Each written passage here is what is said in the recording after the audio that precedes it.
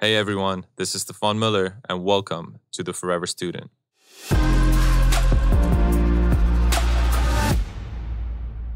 Welcome to the show, everybody. We have a very, very special guest this week. This man is a massive inspiration. He has stories that will absolutely blow your mind and will make you want to level up yourself. I'm so grateful that he has joined here today. He's the founder of Inner Fight, an endurance athlete, and he's a boundary-breaking guy. No goal too big for him. Mr. No Weakness himself. Marcus Smith, welcome to the show. Mate, what an introduction. I better say something decent in the next few minutes, mate. Thank you so much.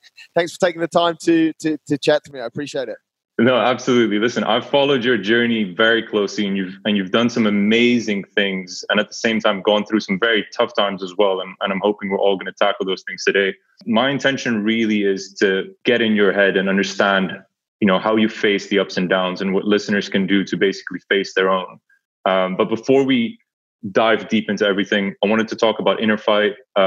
What is it and why did you start it? That's a good place to start, Stefan. Thanks a lot, mate, for giving me the opportunity.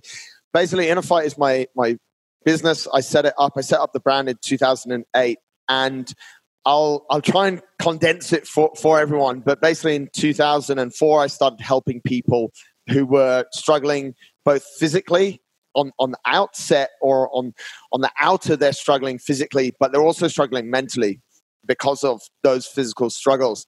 And I started helping people by coaching people, talking to people, physically coaching people, mentoring people, to a point in 2008 where I actually had quite a few people that I was taking care of. And I just started the brand Inner Fight because I realized that everything that we're facing is happening in our brain.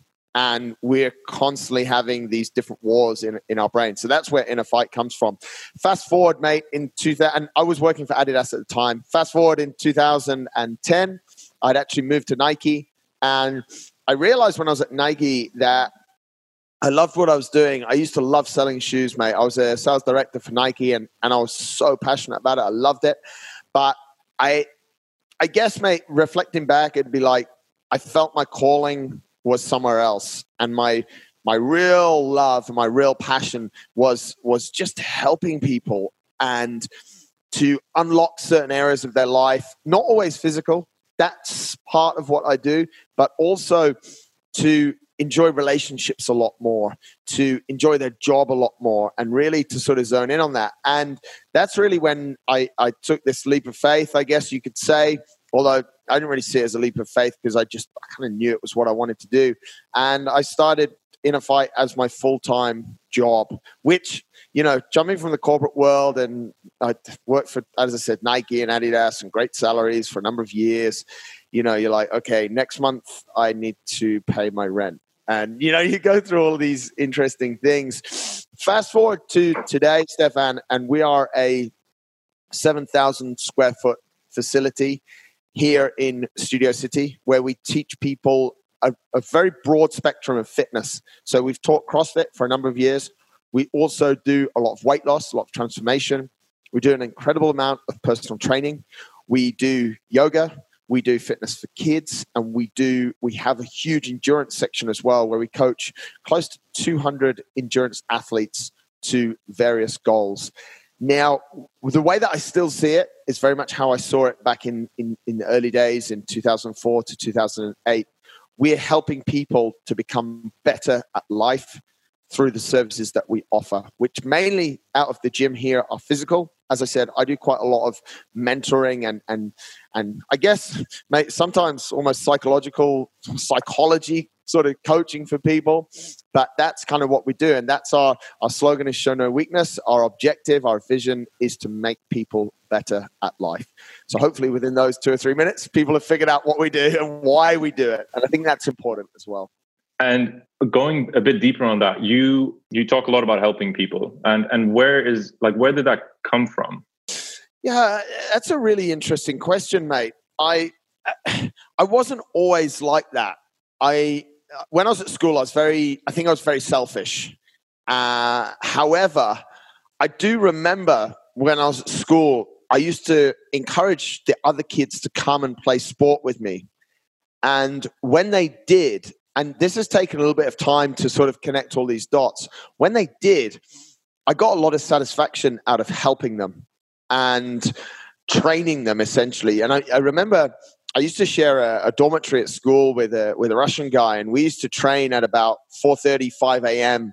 in the winter in school in the UK. And I look back now on those sessions and I'm like, that's really, I think, when my passion might have started. And mate, I think we're all, and especially these days, we know that the world's in an interesting scenario, mate. And, it's not easy for everyone. Like, everyone finds something easy, but not everyone finds everything easy. And to be able to help someone, another human being, another person that's essentially just like me, we've got 2 arms, we've got 2 legs, get better at life and have a more fulfilling life. Because, mate, unfortunately, not a lot of people are having lives that they really love. And that upsets me because we're getting one chance at this stuff.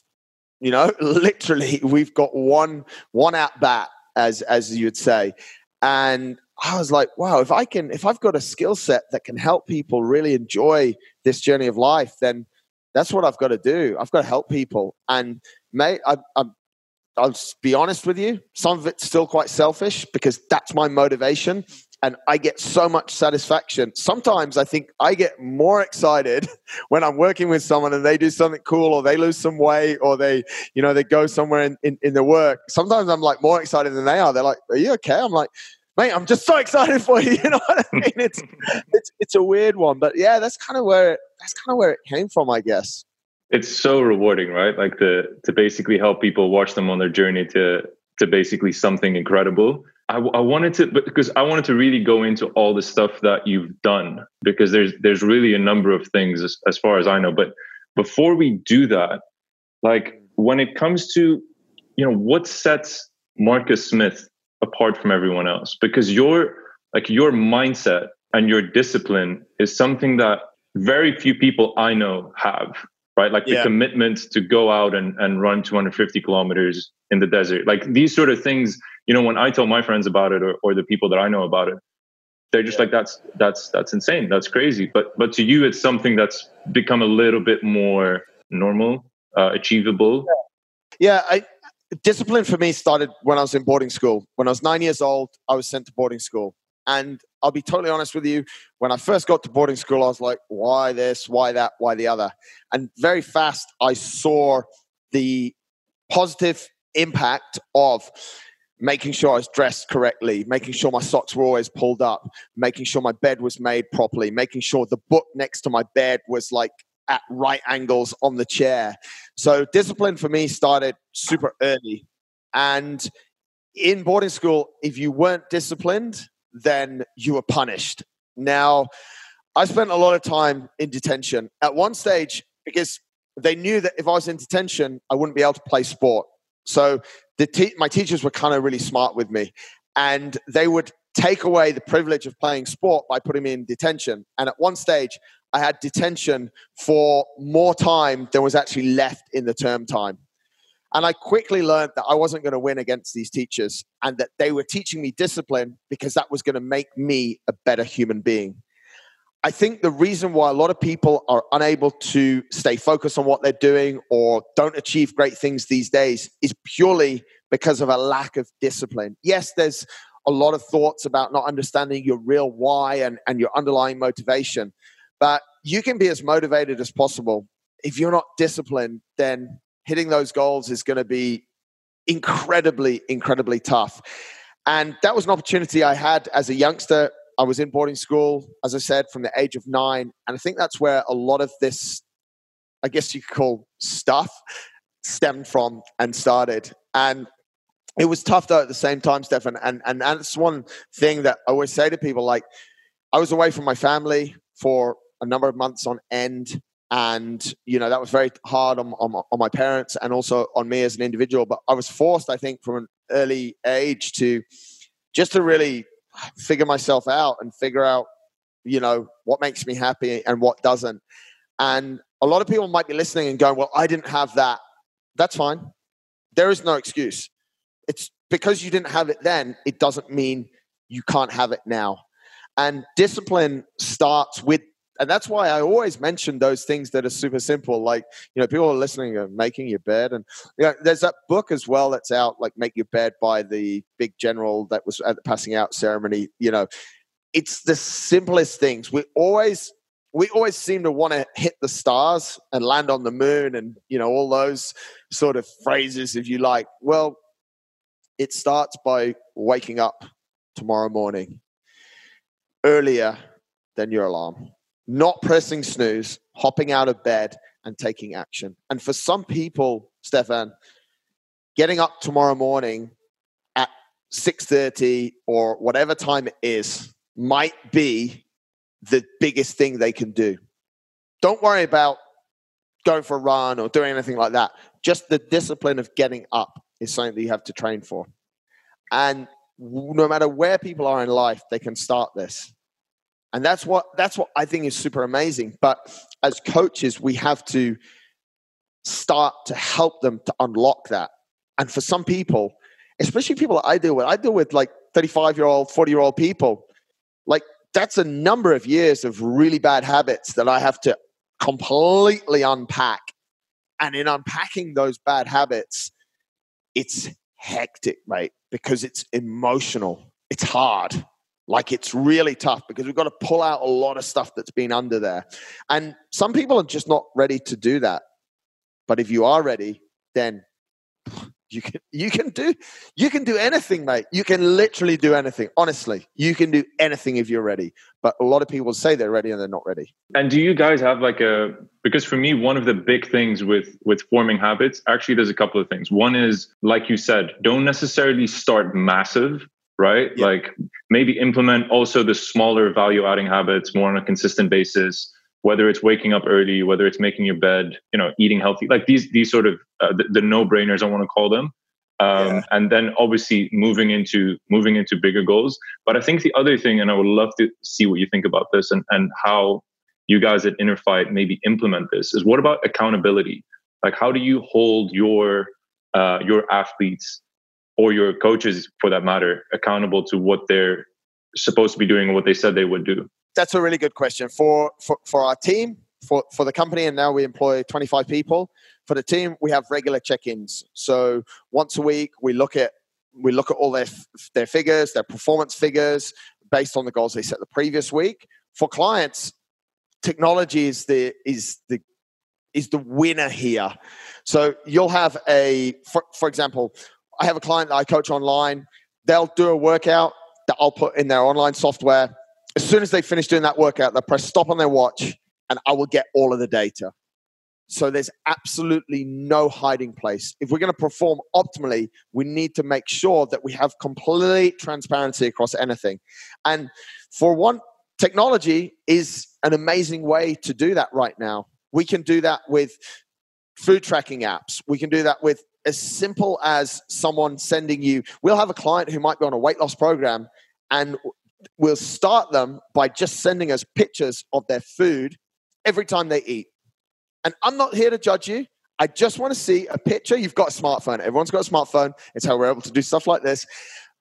Every time you're going to eat something, send me a picture of that food. And we have to have that trust and that transparency.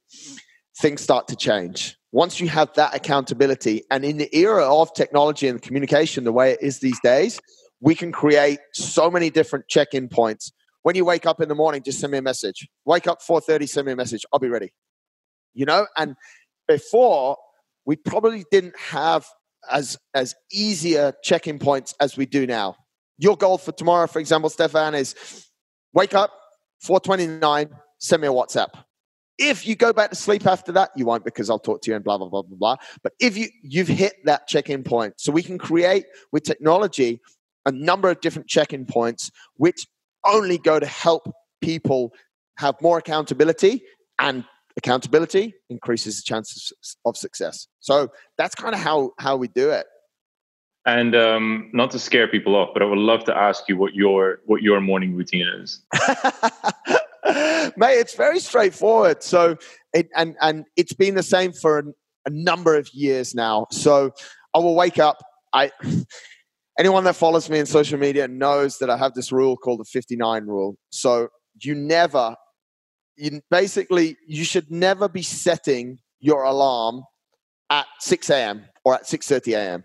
Your alarm should always be, if you want to wake up at 6, it should be at 5:59.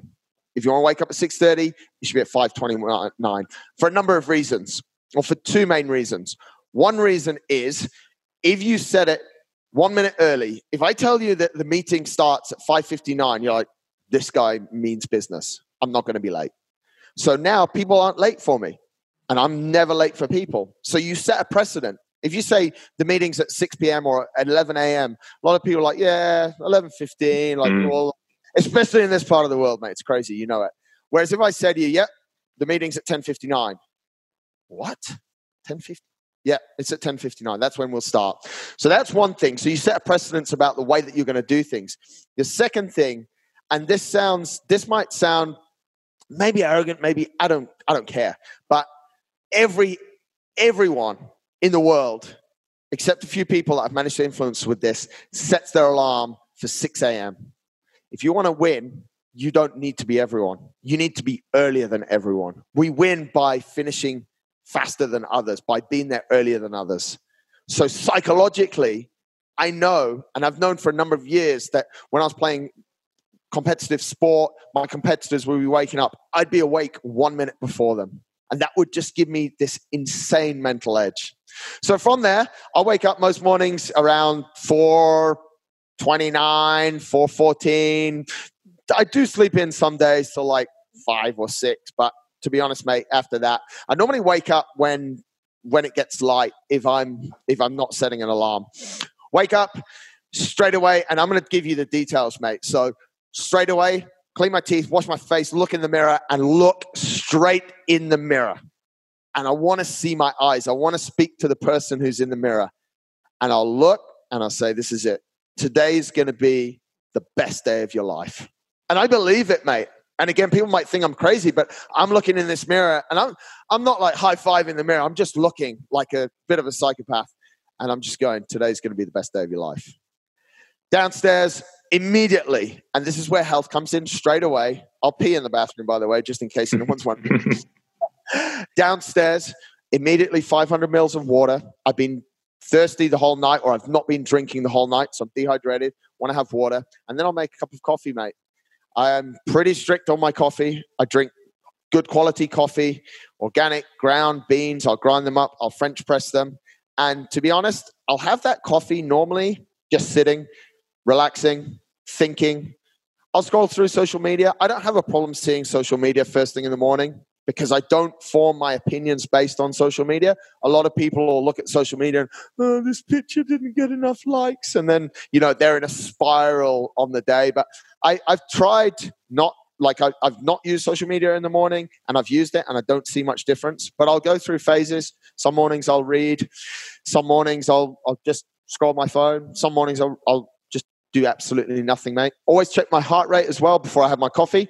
Heart rate variability. That helps me to trace where I am with my recovery. Recovery is super important, and two of the main indicators is heart rate and heart rate variability. So I'll do that first thing every morning, and I've got the data for about the last 5 years. So I know the impact of my training, and I know when to pull off, and I know when I can go again. And then all of this takes about, I've made it last for about 5 minutes on the show, but it takes about 30 minutes, and then I'm out the door, mate. And I'll either be going for a run, I'll either be going for a ride, or I'll be coming to work. And, and then around 1 or 2 days a week, I'll have that coffee time with Holly, my wife. That's super important. We love it. We actually had it this morning because I didn't have to be anywhere until like 7:30, and I wasn't planning on running. And, we're just able to have that time. And that's how I start my day. And it's incredible. Take away the coffee if you want. It'll annoy me. I'm not addicted to it. I'm okay. I did a test a few years ago where I didn't have coffee for about a month, and I didn't have a headache. I didn't feel sick or anything like that. I like coffee, so I drink it first thing in the morning. So that's how I kick things off, Stefan. And it sets me up pretty good. I've been following that routine. It's a 30-minute routine, and I've been following it for quite a few years now. And as I said, that time where I've got my coffee and I'm sat down, that's almost like my meditation time, if you want. I'll always do it cross-legged on my yoga mat. So I'll just be sat in a good position, trying to open my hips up. And that for me, whether it's reading, and people say, well, reading's not meditation. For me, it kind of is a little bit, it's just cool. So that's how I kick things off. Yeah, I think everyone has their own form of meditation. Like, for me, for a long time, I mean, I've been meditating for the last 10 years or so, but I also find long distance running one of the most meditative things ever, because I think meditation is all about, it's not necessarily about, blocking thoughts or anything. It's really just about becoming fully present in the moment. And what, if you're running, I mean, especially, we'll get into this now, but running long distances, there's nothing else that can really get you in that moment than that. Yeah, absolutely, mate. And I think that's where, when it comes to, and folks might not have thought that we'd jump down this path, but when it comes to meditation, it's how you define it a little bit. And I think there's a lot of stigma around like the spiritual side of meditation. And yes, we've seen practices that are maybe a little bit more spiritual that work really well. But for me, meditation, mate, is just having time in the day just to be. We're human beings, right? And again, people know this, but it's just to be. So if your being is sitting with your eyes closed, letting thoughts come, letting thoughts go, great. If your being is just reading an article or even scrolling some social media, I can't argue with that. If you wake up from that being, or you stand up from that being, and let's take the social media example, you're really fired up or depressed, then that's not being. Like, that's a problem. And it's the same sometimes with people that, you say, okay, sit down, read this. Like, some people, that doesn't work. So yeah, it's interesting, the forms of meditation. And I think that's where people need to keep their mind quite open and realize that actually we're just playing a little bit with the mind, and it's exercise for the mind, which is super important for everyone.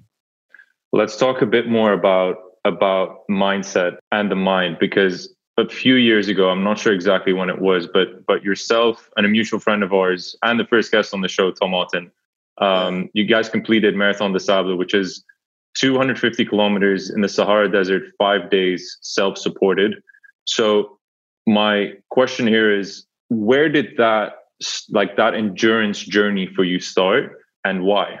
I started running when I was a kid. Why? Because my family ran. My mum and dad ran. I was brought up in this environment which promoted that.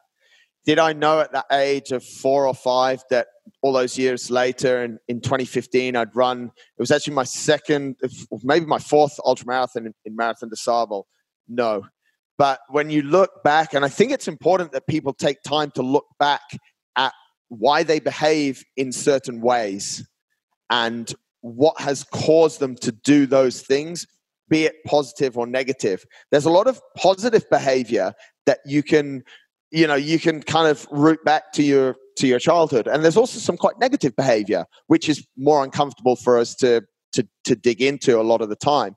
But when I look back at it, yeah, that's when it was, mate. I remember my parents used to run from home, and I used to kind of know, they'd say, we'll be gone for half an hour. And I used to kind of know, okay, half an hour's almost up now. I need to get out the door, and I can run up the street, and then I can race them the last 100 meters or so. And honestly, for me, Stefan, that was like the best time of my life. And so that's really where running started. And then at school, I was quite good at running, and that earned me various privileges. So I was allowed to get up early in the morning before all the other kids and go out into the forest and run. And, when you're young and in school and you've got this special privilege and stuff, you exercise it. And I mean, literally in this case, right? You really exercise it, and that would make you run more. And yeah, it was just that. I just loved it, mate. But I want to link it back to what you said, is that when I reflect on it now, it was my meditation time. It was me with me. Like, I think it'd be wrong to say there wasn't I don't want this to sound too crazy, but it'd be wrong to say I wasn't psychologically affected in some way by being away from my parents from 9 years old in boarding school.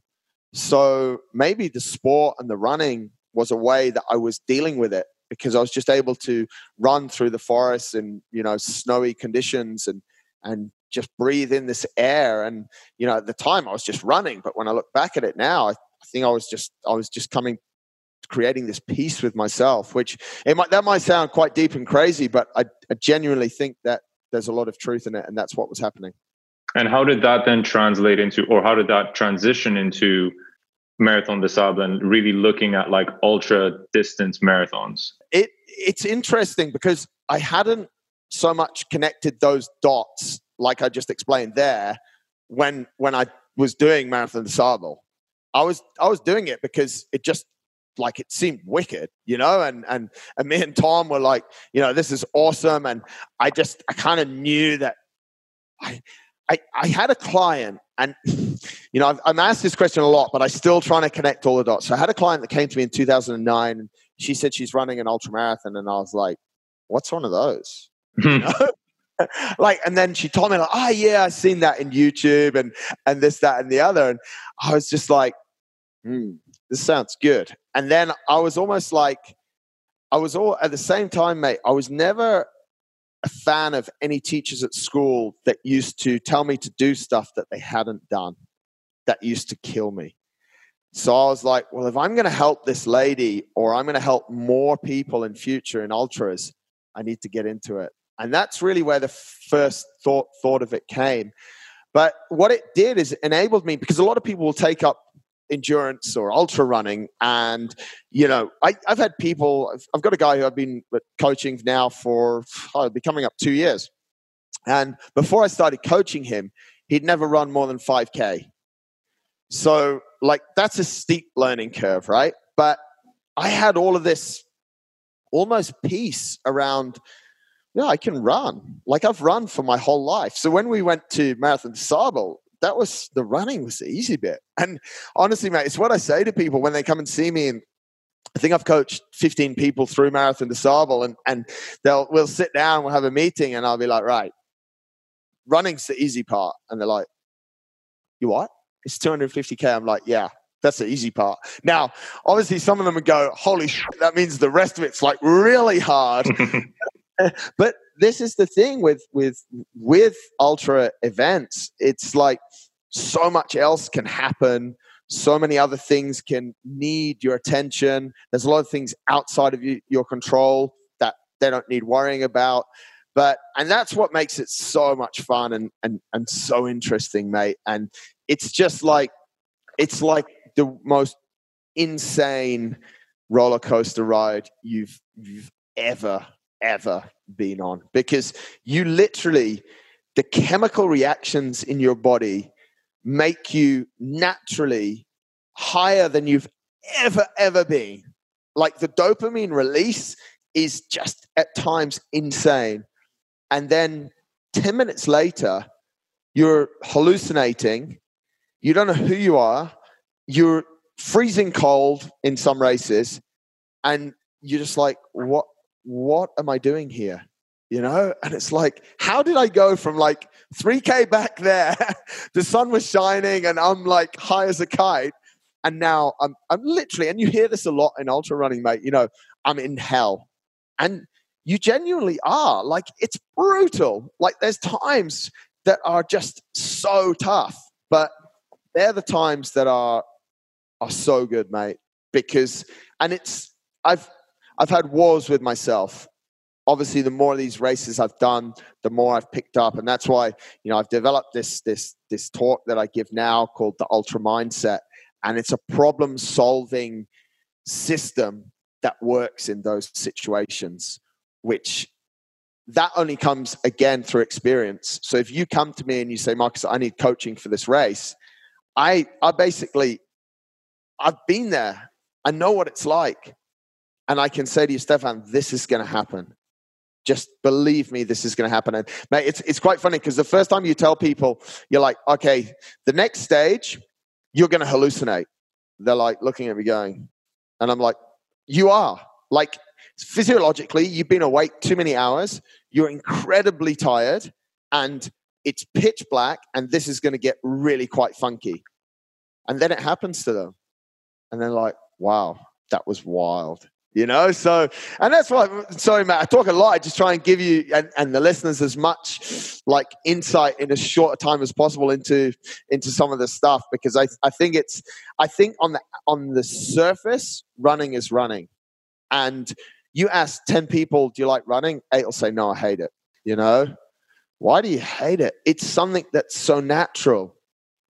But the mindset they have around it, or a behavior that's happened, they hate it because they were forced at school to do it, and it was freezing cold, raining in the north of England or wherever you're from. So they've got this incredibly bad memory programmed into their subconscious, which every time they hear running, that memory flashes up in their eyes. That's all they see. And they're wearing this PE kit, which was too short, and the rain was lashing on their legs, and their legs are red, and they're just shivering and chattering. And so for 20 years, they haven't run, because every time they hear the word, they see that image. But what about the image of running through the Sahara Desert? It was so huge, and the terrain was so incredible that you look around and you haven't seen anyone for 6 days except the runners that you're with. And you look up and you look around and you look down, and there's salt flats where the earth's just split. And you're like, wow, I'm just like this small ant on this earth. But isn't it just wonderful? And that's when I think of running, that's what I think of. But I also had that experience of getting that rain soaking through my skin. Mate, it would take us 2 hours to feel our fingers after school cross country. And they were so numb and so cold that you couldn't even put them in water because it would burn. But I don't see that. But that's what a lot of people are seeing. And that's where we got to help ourselves with the subconscious. And that's why mindset is so, so key to this stuff. And I feel there's also, I mean, based on what you're saying, there's a tremendous amount of self-awareness that you build through this journey as well. Like you really, and I haven't run an ultra marathon, I've run a marathon, but just through that training, you go through very, very dark places, and you understand how you deal with those things. But at the same time, and you know this better than anyone else, if you can deal with the stuff that you deal with, running 250 kilometers around the Sahara Desert for 5 days, like you can pretty much deal with anything that life throws at you. I agree with you, mate. And that's what a lot of people will say to me, you know, how did you get through that? And Holly says it, my wife says it a lot. She's like, how do you do this? And I'm like, you know, a lot of the time, and you said it so clearly, I just literally have to echo what you said, mate. Like a lot of the time there's these problems coming up in life. But when you think back to your experiences, and some of my experiences in ultra runnings, whether it's through ultra marathons or my 30 marathons in 30 days, actually, this problem is nothing. But in isolation, we're making small problems huge, and they're stopping us in our way. But in an ultra, you can't let a problem stop you in your way. You have to figure it out. And that's where this ultra mindset comes around. So the carryover of ultra running into life is huge.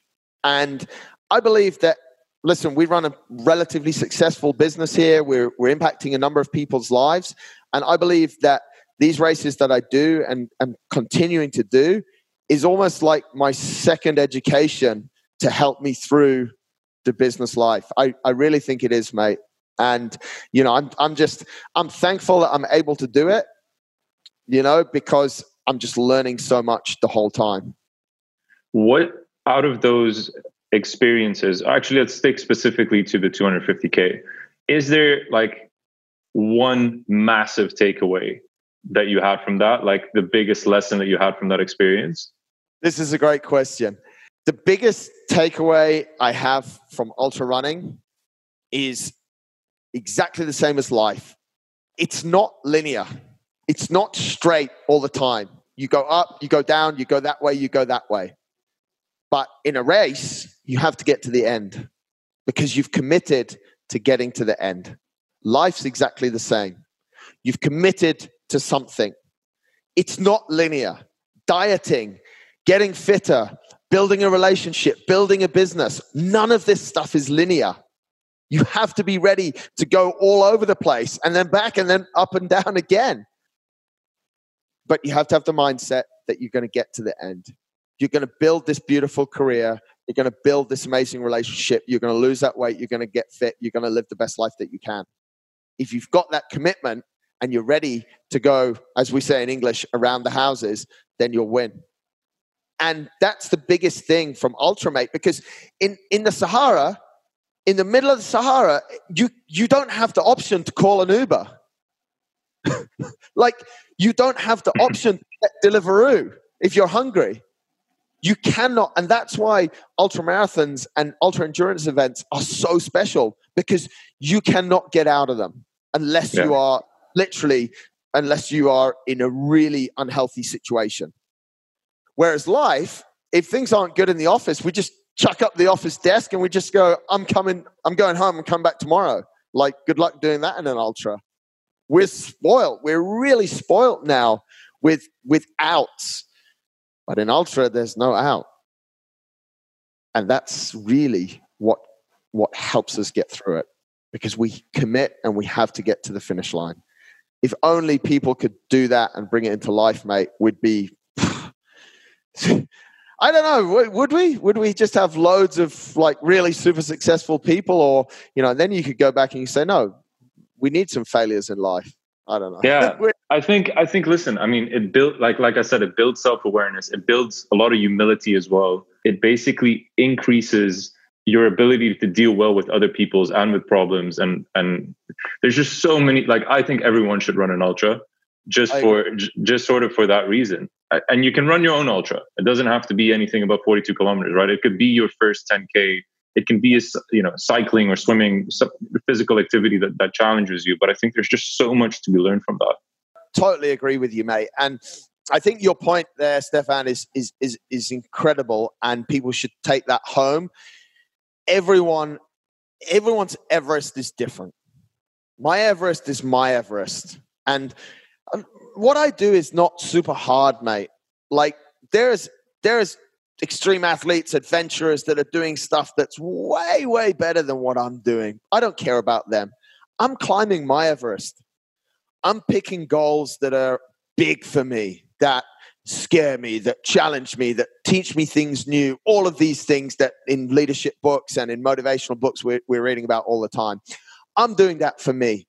If for you're listening to this show right now and you are that person who we think of running and we see this image, 5K for you is your ultra. You're going to get all of those emotions that I spoke about and all of those challenges in the maybe 30 minutes to 1 hour it's going to take you to do that 5K. And that's what I think, right now we're constantly comparing ourselves to others. Such and such ran an ultra, so I've got to do it. Stop doing that. We're all so different. We've all got such different backgrounds. We've come from different places. We want to go to different places. So figure out where you want to get to, and then we build a plan for you to get there. We are all climbing a different Everest, and we compare ourselves so much through various different ways these days, and we don't need to. And for a lot of people, that's stopping them from starting, which is even more sad. You are you. You are the most unique human being. You are the most amazing human being there is in the universe. You believe that. And then you start to go to work to achieve your goals and to do things with those 2 arms, 2 legs, your brain, and all these amazing gifts you've been given. Don't just sit there and think, because Jim next door did something else, I can't do that. Who cares? Jim's not living your life. You're living your life. And I think that's something that people are not identifying with enough, mate. And I think they really need to tune into it because it's holding them back a lot. How do you advise people on how to tune into that and not necessarily compare themselves to Marcus Smith, who's doing all these incredible races and looking at like, okay, this is what's right for you? Ask yourself this question and ask it often. What makes me the happiest in life? That's it. And then take your pen and start to write. And write it down. Don't use an app. Don't use your brain. You'll overload both. You'll put too much. Take one piece of paper, take your pen, and start to write down what makes you happy. And, sometimes some people might say fast food. The next question I ask is, why does it make you happy? That's a little bit trickier to figure out. And then you need to see someone to verify it. And that's harder as well. They're the steps. And Stefan, I've said it a few times.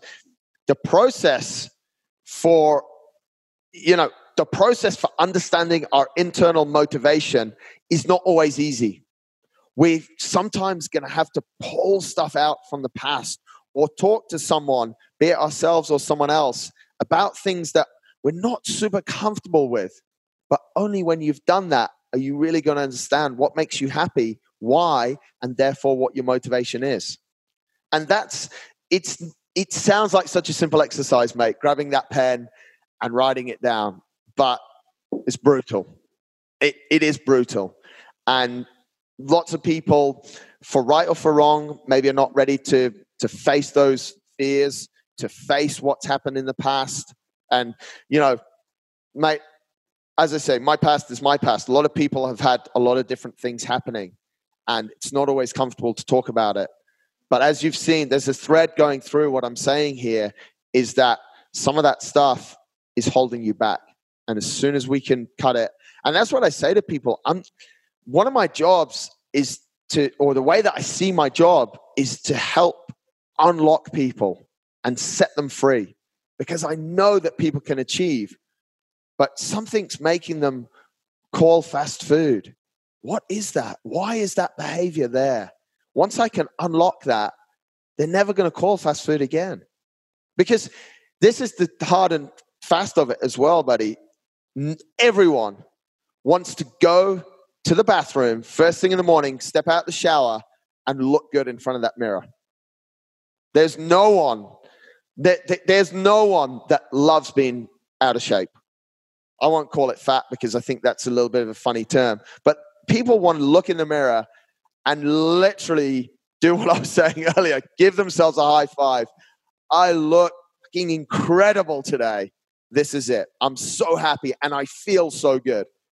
Like, ask anyone, do you like being, let's use an example with alcohol. Do you like being hungover? No one likes being hungover. But today, hundreds of thousands of people around the world woke up hungover, but no one likes it. Totally weird, right? So that's it. What makes you happy and why does it make you happy? That's where we start from, and be ready to really unpack. It could be some pretty dirty laundry, but you do it once and you set yourself free. And that's amazing. When you're living a free life, it's so cool. Yeah, I think that's a great sort of first step, looking at what makes you happy. And once you get a better idea of what that is, whether it's running long distance runs, whether it's spending a lot of time with family, whatever it sort of is, then you can start creating a more detailed plan on how to either achieve specific goals within that or just make sure that you spend time doing that. When it comes to your goals, and don't mind me saying this, but they've been pretty outrageous. Like, what's the next step? So you said, okay, I'm going to run 30 kilometers. I'm going to run 30 marathons in 30 days. Like, what do you do after you've said that? You literally, you go to the bathroom, you look in the mirror and go, what the fuck have I done? Sometimes, mate, honestly, I'm not going to lie. Sometimes I'm like, because you have to understand why that's happening, right? When we set goals or when we register for things, we release dopamine. This is what happens in the mind. Dopamine is our happy hormone. I was talking about it before, and we feel so good. This is why online shopping is so good, because you click and you buy and it's like, this is awesome, So the setting of the goal is amazing, and the commitment and thinking about doing it, and I'm going to be running in this awesome desert, and it releases a lot of dopamine. Then we go back and we're like, now I've got to figure out how. Shit. You know, and mate, like I'll be totally honest with you. When I set the goal of the 30 marathons in 30 days, there was a little bit back and forth whether I was actually going to do it and how it was going to work, because it was with Dubai Tourism. And I remember the day that I came back home and they'd said, yes, we're going to do this. You're going to do it as part of 30/30 2018.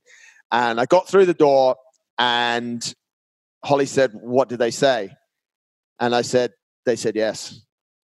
And I remember it almost makes me nervous now just telling you, mate, because she looked at me and she could tell I wasn't right.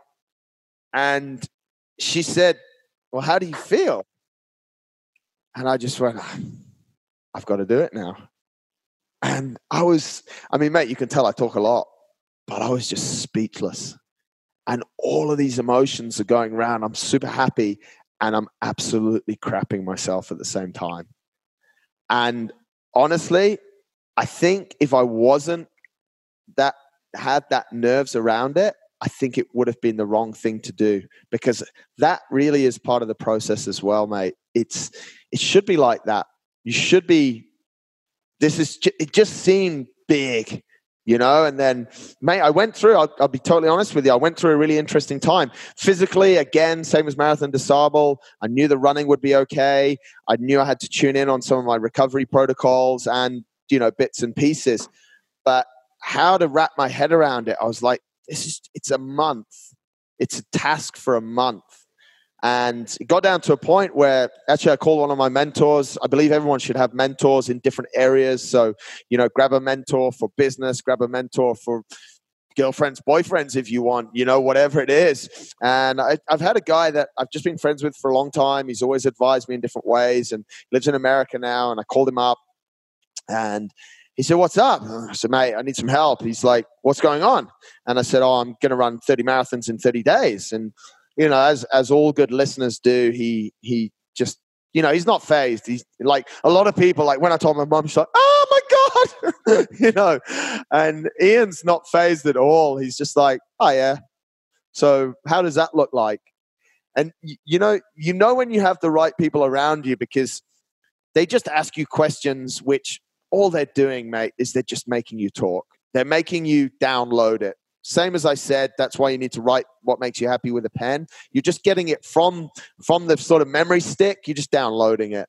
And we're talking and talking, and you know, he's asking me questions. And 15 minutes later, he goes, so mate, just tell me again, what exactly are you doing? And honestly, Stefan, I'm like, has this guy not even been flipping listening to me? Like, I've been talking here for 15 minutes and he's just asked me. And I said to him, I said, oh, I'm just going to run one marathon 30 times. And he goes, yeah, that's right. And I said, but mate, that's what I told you 20 minutes ago. He said, no, you didn't.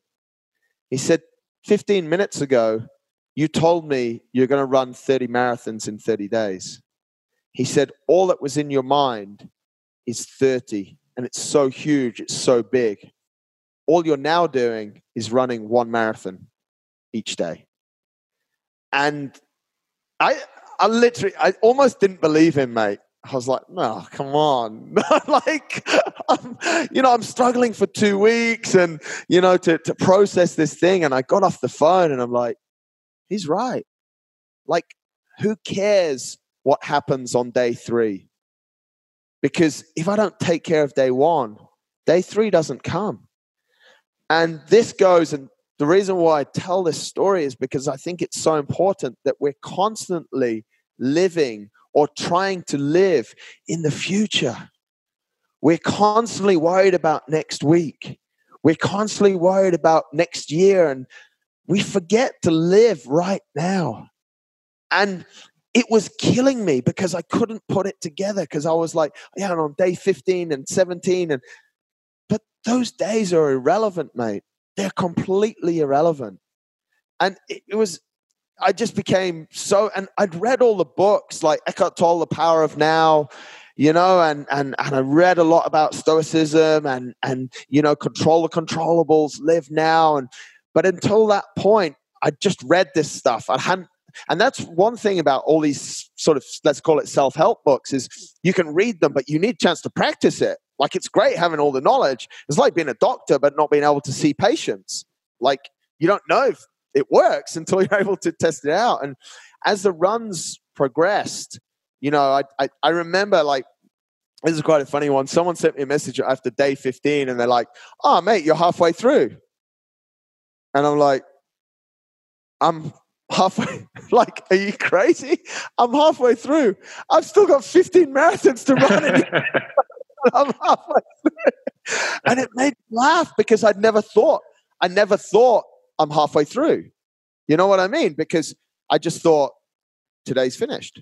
I've done today's marathon. And, you know, then it got closer to the end and people were messaging me and they're like, "What's the plan for the 31st day?" And I'd go on radio and they'd want to talk to me. And I'd be like, "I don't know." And they couldn't get it. They're like, "What do you mean you don't know?" I'm like, "I don't know." I said, "It's like the 27th day." I said, "I'll tell you where I'm running tomorrow."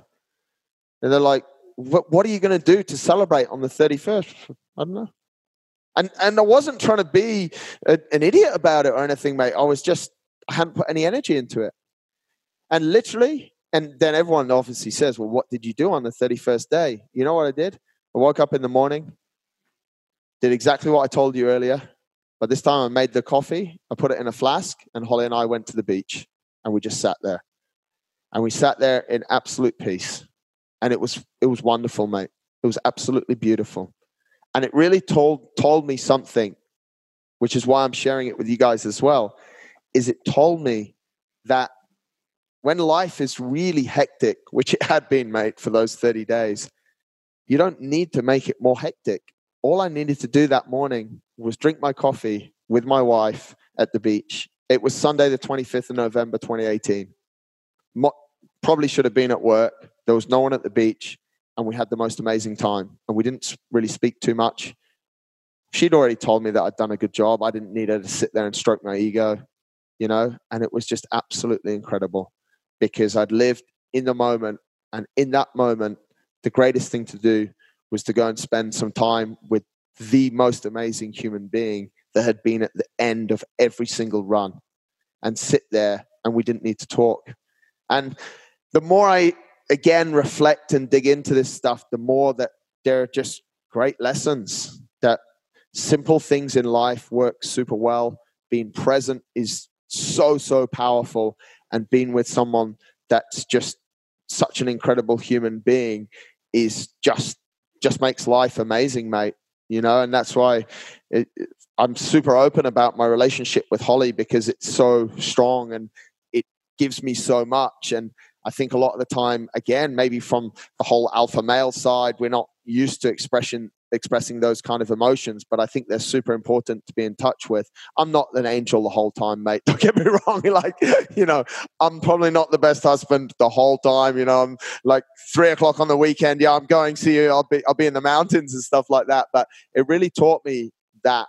And just to be so present. And it's like now, mate, I'm here. We've got this time together, and I'm just all in. And that's actually why, for the listeners, like, we're supposed to record this on Thursday, and I just knew I wouldn't be able to give you my 100%, and that really bugs me. But today I'm here, and hopefully I'm giving my best. So yeah, and I think, I mean, a lot of sort of beautiful lessons in what you just shared. And I think another thing on top of that, what you mentioned, which your mentor Ian, I think was his name, said, take it day by day. You know, like, I think if you didn't take it day by day for those 30 days, your whole mindset would have been different. Maybe your training would have been different. Your mental approach would have been different. You would have thought about, what am I doing on the 31st day? Now you were just like, I'm running a marathon today. Then you wake up the next day, I'm running a marathon today. And that was it for 30 days. Yeah, exactly. And it doesn't get boring. This is what people say, "Oh, wasn't it a bit boring?" No, because every day I'm excited, because every day is new. It's not just a big block that I have to chip away at. You're present every single day. So there's no monotony. And of course, you're going running for 42.2. It's not the same every time. Like, some days were painful like hell, mate. You know what I mean? It's like, you know, it's a roller coaster. It's up and down, and it's going that way to go that way, to go back that way, to go around that way. It's exactly what I was talking about. But that's the ultra mindset. You know, it's just that's the mindset you have to have. So it was beautiful, mate. It was absolutely beautiful. What do you tell yourself when you reach like really dark places in those races? Like what is your internal dialogue? Yeah, a lot of people ask me, like, when it's going really bad, what do you do? And this is where I have this formula. It's called the ultra mindset. Number one, you have to admit that you have a problem. A lot of people, oh, no, it's not happening. I don't want it to happen. They try and block it out. This is not just in ultra running. This is in a number of areas of life. If your leg hurts, your brain, there's a signal, your leg hurts. You have to admit that there's a problem. That's number one. People are trying to stay in denial of problems in all areas or number of areas of life for way too long. Number one, admit that there's a problem. Number two, reject that it's going to stop you from reaching your goal. There was absolutely, in my marathons, there was absolutely no way I was not getting to the end every single day. I would crawl there. That would be fine. I would always going to get there. So you have to reject the fact that it's going to stop you from getting your goal. That's super important. The third thing you have to do is just relax. In these situations where we think our mind's talking, we're all haywire. Again, go back to what's worked for thousands of years and breathe. Slow things right down. Just breathe. We are caught. There's a lot of adrenaline in sport. There's a lot of adrenaline involved. There's so much going on in the body. We just need it to calm down. So relax is the third point of the ultra mindset. And then the fourth point, and this is the hardest for people to do, but this also got me through hospital when I paid a visit there a few years back, is ask yourself, what can I do right now to make this situation just a tiny bit better? I'm not asking for big wins. I'm just asking to make the situation a tiny bit better. In ultras, sometimes, and this is what I'm saying about going this way to go this way to come back, that might be going and sitting under a tree that has some shade. It's almost counterintuitive because as you do that, a lot of your competitors might go past you. But your competitors are not fighting the same war that you're fighting. They're not climbing the same Everest that you're climbing right now. Sitting under that tree might be the one thing that you can do to make the situation this little bit better. And I've seen it happen in ultras. People will sit down. I'd get my clients to sit down under a tree, just take some shade. And later in the day, you just go sailing past everyone that's past you. And that happens in life as well. And it's, if you think about this, Stefan, this is what we were taught in the early days. When our parents would turn around and say, let's just sleep on it. We'll deal with this tomorrow. And you're a screaming kid, no, I want to deal with it now. It's like, we can't do anything to make this situation better right now. You know, and this behavior 100% came from my dad. 100%, mate. Like a lot of people say, where did you get that from? Like, my dad. Like I'd be like going frantic and dad's super calm. And he's like, well, we can't change any of this now. I'll call the plumber tomorrow. Like there's water going everywhere sort of thing, you know. We'll get the plumber in tomorrow. I'm like, you're not stressed out about this? No, because I can't change it, you know. And so they're really the 4 points that I use that to help that, to connect that to other people, to make it resonate. When you're having a tough time, when that inner voice is talking to you, when you feel like the devil's on your back, no matter where you are, stop, admit you've got a problem, reject the fact that it's going to stop you from getting your goal, stay relaxed, figure out what you can do right now just to make it a little bit better, and be okay if that's sitting down under a tree in the shade. I think that's super important. And it's a really simple 4 points. But again, like people are listening and going, yeah, but that's so simple. Yes. It's simple. It really is. And that's one of our brand values is simplicity, right? You know, because a lot of this stuff is so simple. And we have like people, I get people a lot like coming to me and they'll say, can I have a chat? I'll be like, yeah, let's have a chat. What's up? I'm looking for some answers. Okay, well, I don't have any in my pocket. Like, you know, what are you looking for? They're like, I need answers. I'm like, what do you need answers to? And they're like, I don't know. It's like, oh, so you're looking for answers to questions that we don't even know what they are. We always think that we're looking for something. We can just relax and we'll get through. And I think it's so applicable, mate, in so many different areas of life. And I think, and controlling the controllables is I think, a big summary of what you just said. And I think the last thing I really want to get into, and it's a story that's going to be hard to believe for some, if not many, of our listeners. And it was daunting for me because I watched the documentary of this essentially. But you, a few years ago, were hit by a truck, smashed into a wall, cycling at 54 kilometers per hour. Could you take us through the story in a bit more detail about what happened and sort of how you dealt with it?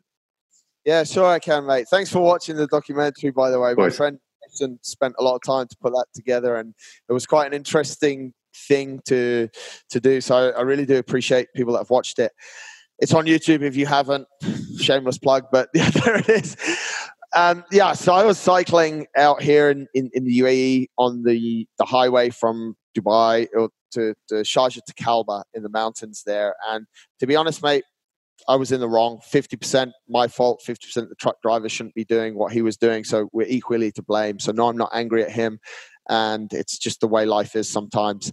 He pulled across me, which basically I hit the front of this truck and then I hit a brick wall. And on the impact on that brick wall, humans don't mix well at high speeds with concrete. Basically, it's what I learned. And on the impact, I broke my left shoulder blade, my scapula, and I'd later go on to learn that I'd broken several of my ribs. The third one from the top, I broke in 2 places, so pretty painful.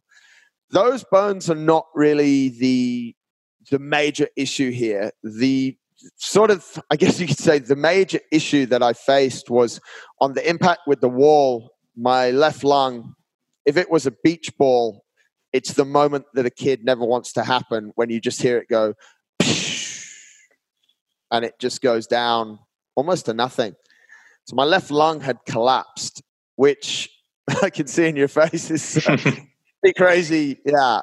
And it makes it very difficult to breathe.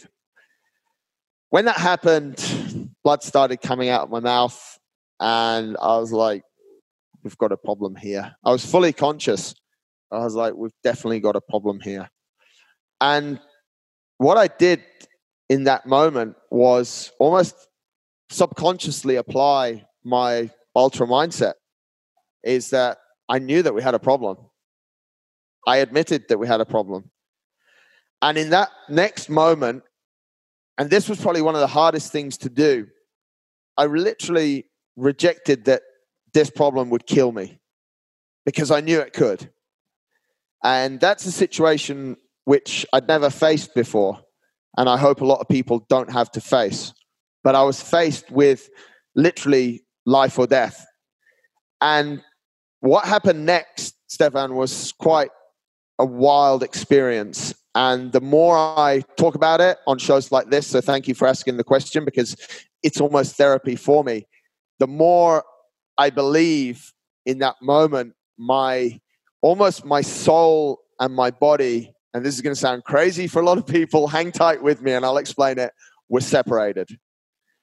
Because with that thought of reject that it's going to end my life, all of the pain that I was in and the inability to breathe completely stopped. I was in no pain at all. And I was really quite peaceful as this truck driver walked towards me, and I saw straight through him to the other side of the road. And I'm on the other side of the road now, mentally. I wasn't in my body. And I thought to myself, I love my life. I woke up this morning, I kissed my wife goodbye. She's an amazing human being. I'm out here riding with 3 incredible guys, and I don't want this to end. And with that thought, I was like, well, what are the options here? And I've thought about options a lot and not giving ourselves options. And with that thought, I was like, well, there isn't any option here. The option here is literally to go back into that body and fight for every single breath, because that's what it's going to take. And bang, with that thought, I'm back into my body. I'm in extreme pain again, and I'm gasping for air. I'm trying to stay relaxed. I'm trying to practice what I preach. Step number 3, relax. But it was manic just to breathe. But in that moment, what I could do to make it a little bit better was just to try and get some oxygen into my lungs. Fast forward, it took 2 hours to get me to the emergency room, which was, mate, I could tell you the story over like 3 hours of what happened. I went in 2 different ambulances and trying to get needles in my hand and painkillers, and I'll keep it nice and short. It was incredible. I'd never wanted oxygen so badly, and we're in the back of this ambulance and they go to turn it on, and it was an old tap which had rusted, and all that happened was some dribbles of rusty water drip down. And I'm like, I'm going to get relief. This pain's going to stop. And with that turn of the tap, I knew that I had no relief at all. And it was wild. End up in hospital, mate. And I was there in ICU for 2 or 3 days because I'd punctured my lung. So I had a drain in my lung to just check if it was going to expand again. And I couldn't move. I was literally laying on the bed for those 3 days in ICU. They tried to put the bed up sometimes, but it was incredibly painful. And it was interesting because I think this is where this ultra mindset thing really got hammered home. Is I was kind of in and out of sleeping with all the painkillers I was on, and I woke up at one stage and I wasn't shouting, mate. I'm going to say I was shouting, but I wasn't. I was just like groaning. Holly's by my bedside and she's like, "What's wrong with you?" I was like, whoa. You know, she's just strong as an ox, mate. She's so emotional, but in the whole thing, she was just like so not unemotional, but she was just so good. And I was like, what do you mean? Why are you talking to me like that? You know, you know, and I was like, and I tried to explain to her, I was like, what if this and what if that? And why did this happen? And, you know, you go into this immediate regret.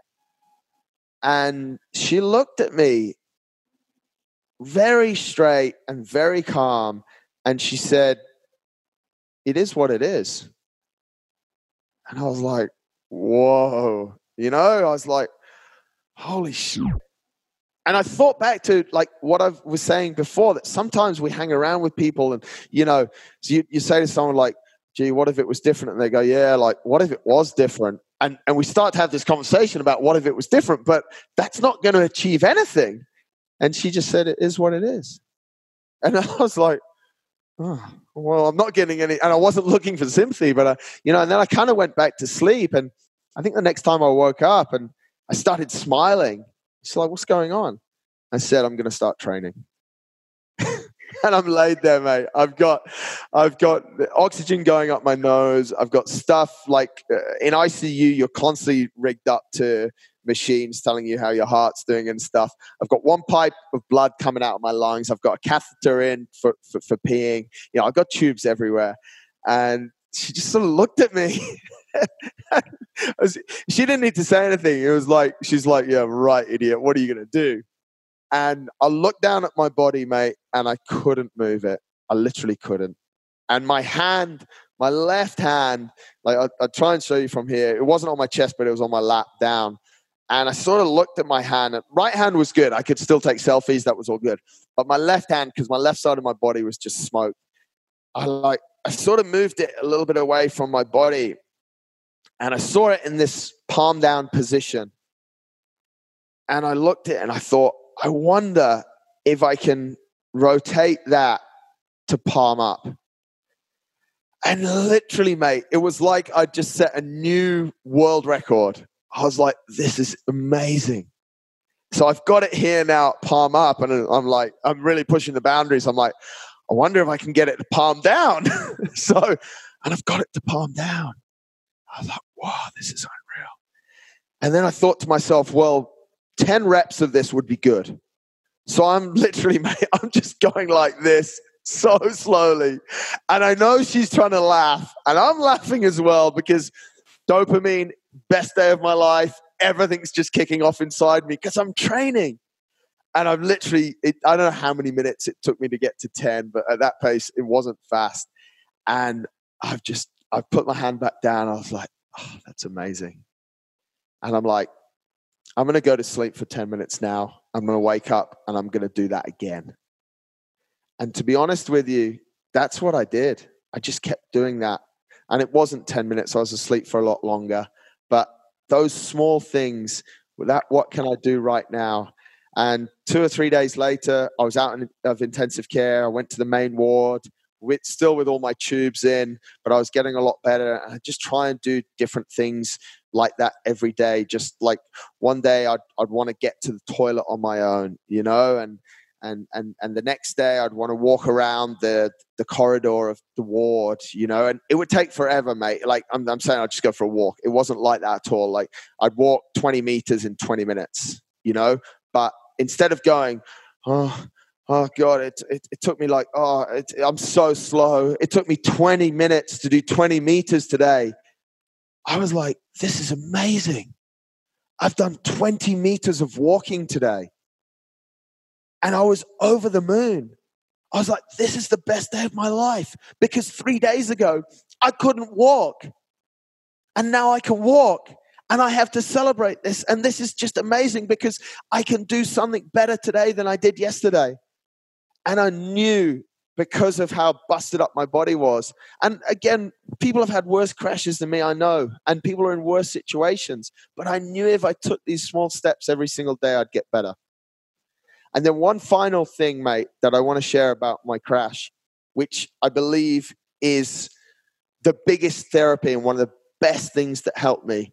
I sort of touched on it before, but it's the ability to speak about it on shows like yours, for which I'm grateful to everyone who's asked me the same question that you've asked.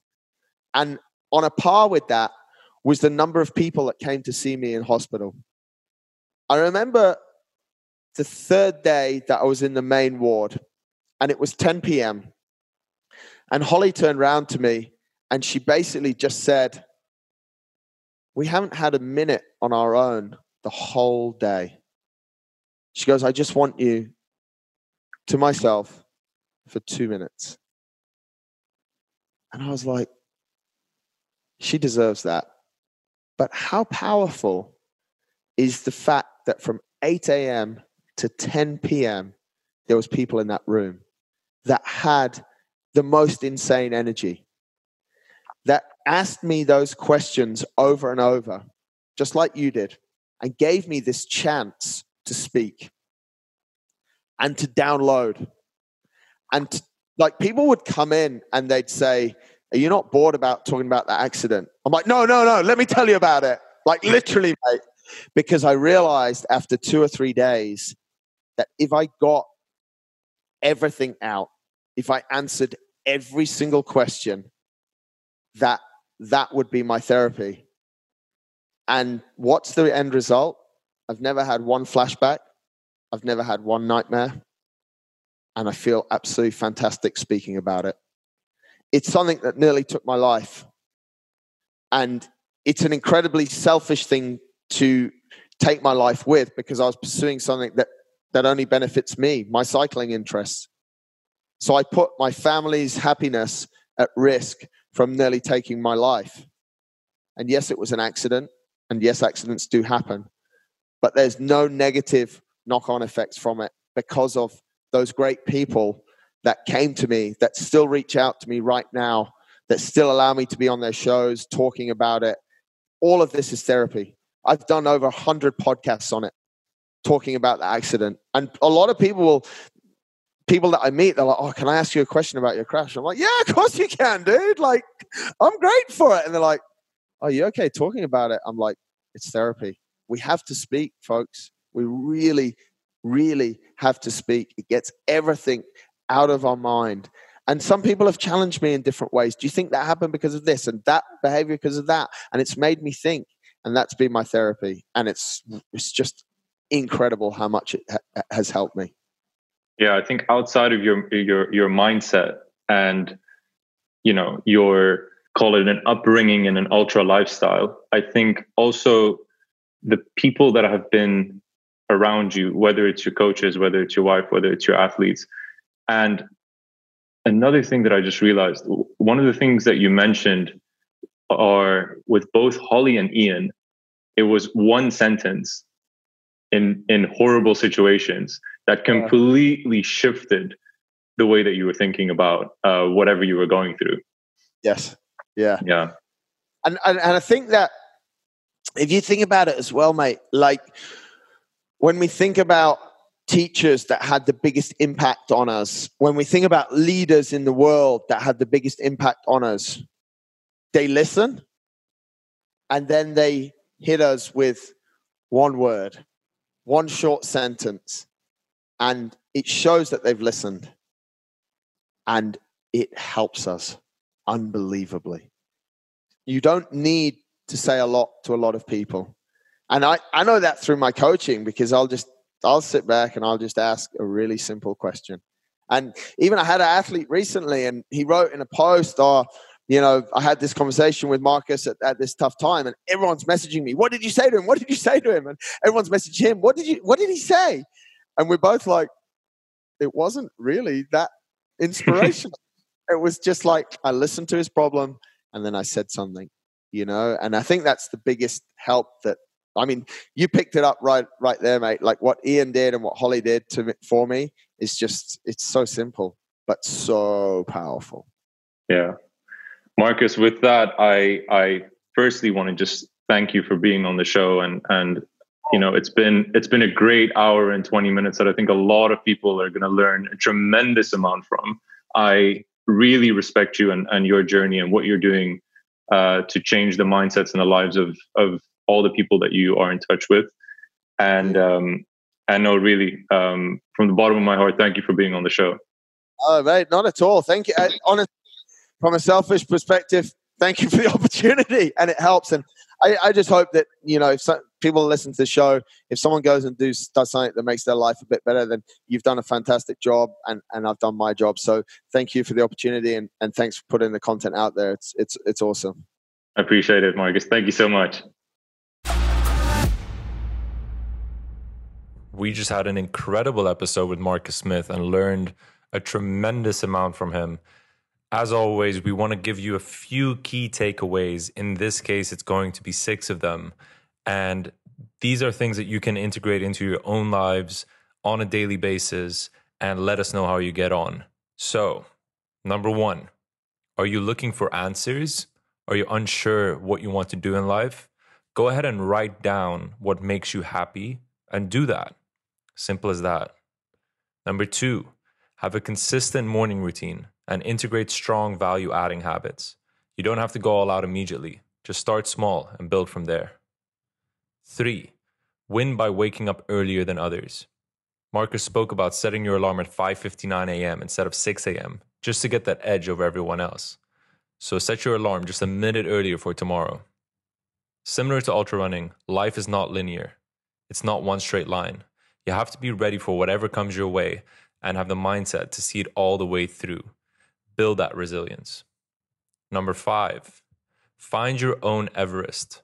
Figure out what it is you want to focus on, something that challenges you, scares you, but also excites you. It doesn't have to be an ultramarathon, but have a deep think of what it could be. And finally, take it day by day and stop worrying about the future so much. Being present and focusing on what's in front of us alleviates all anxiety and worry.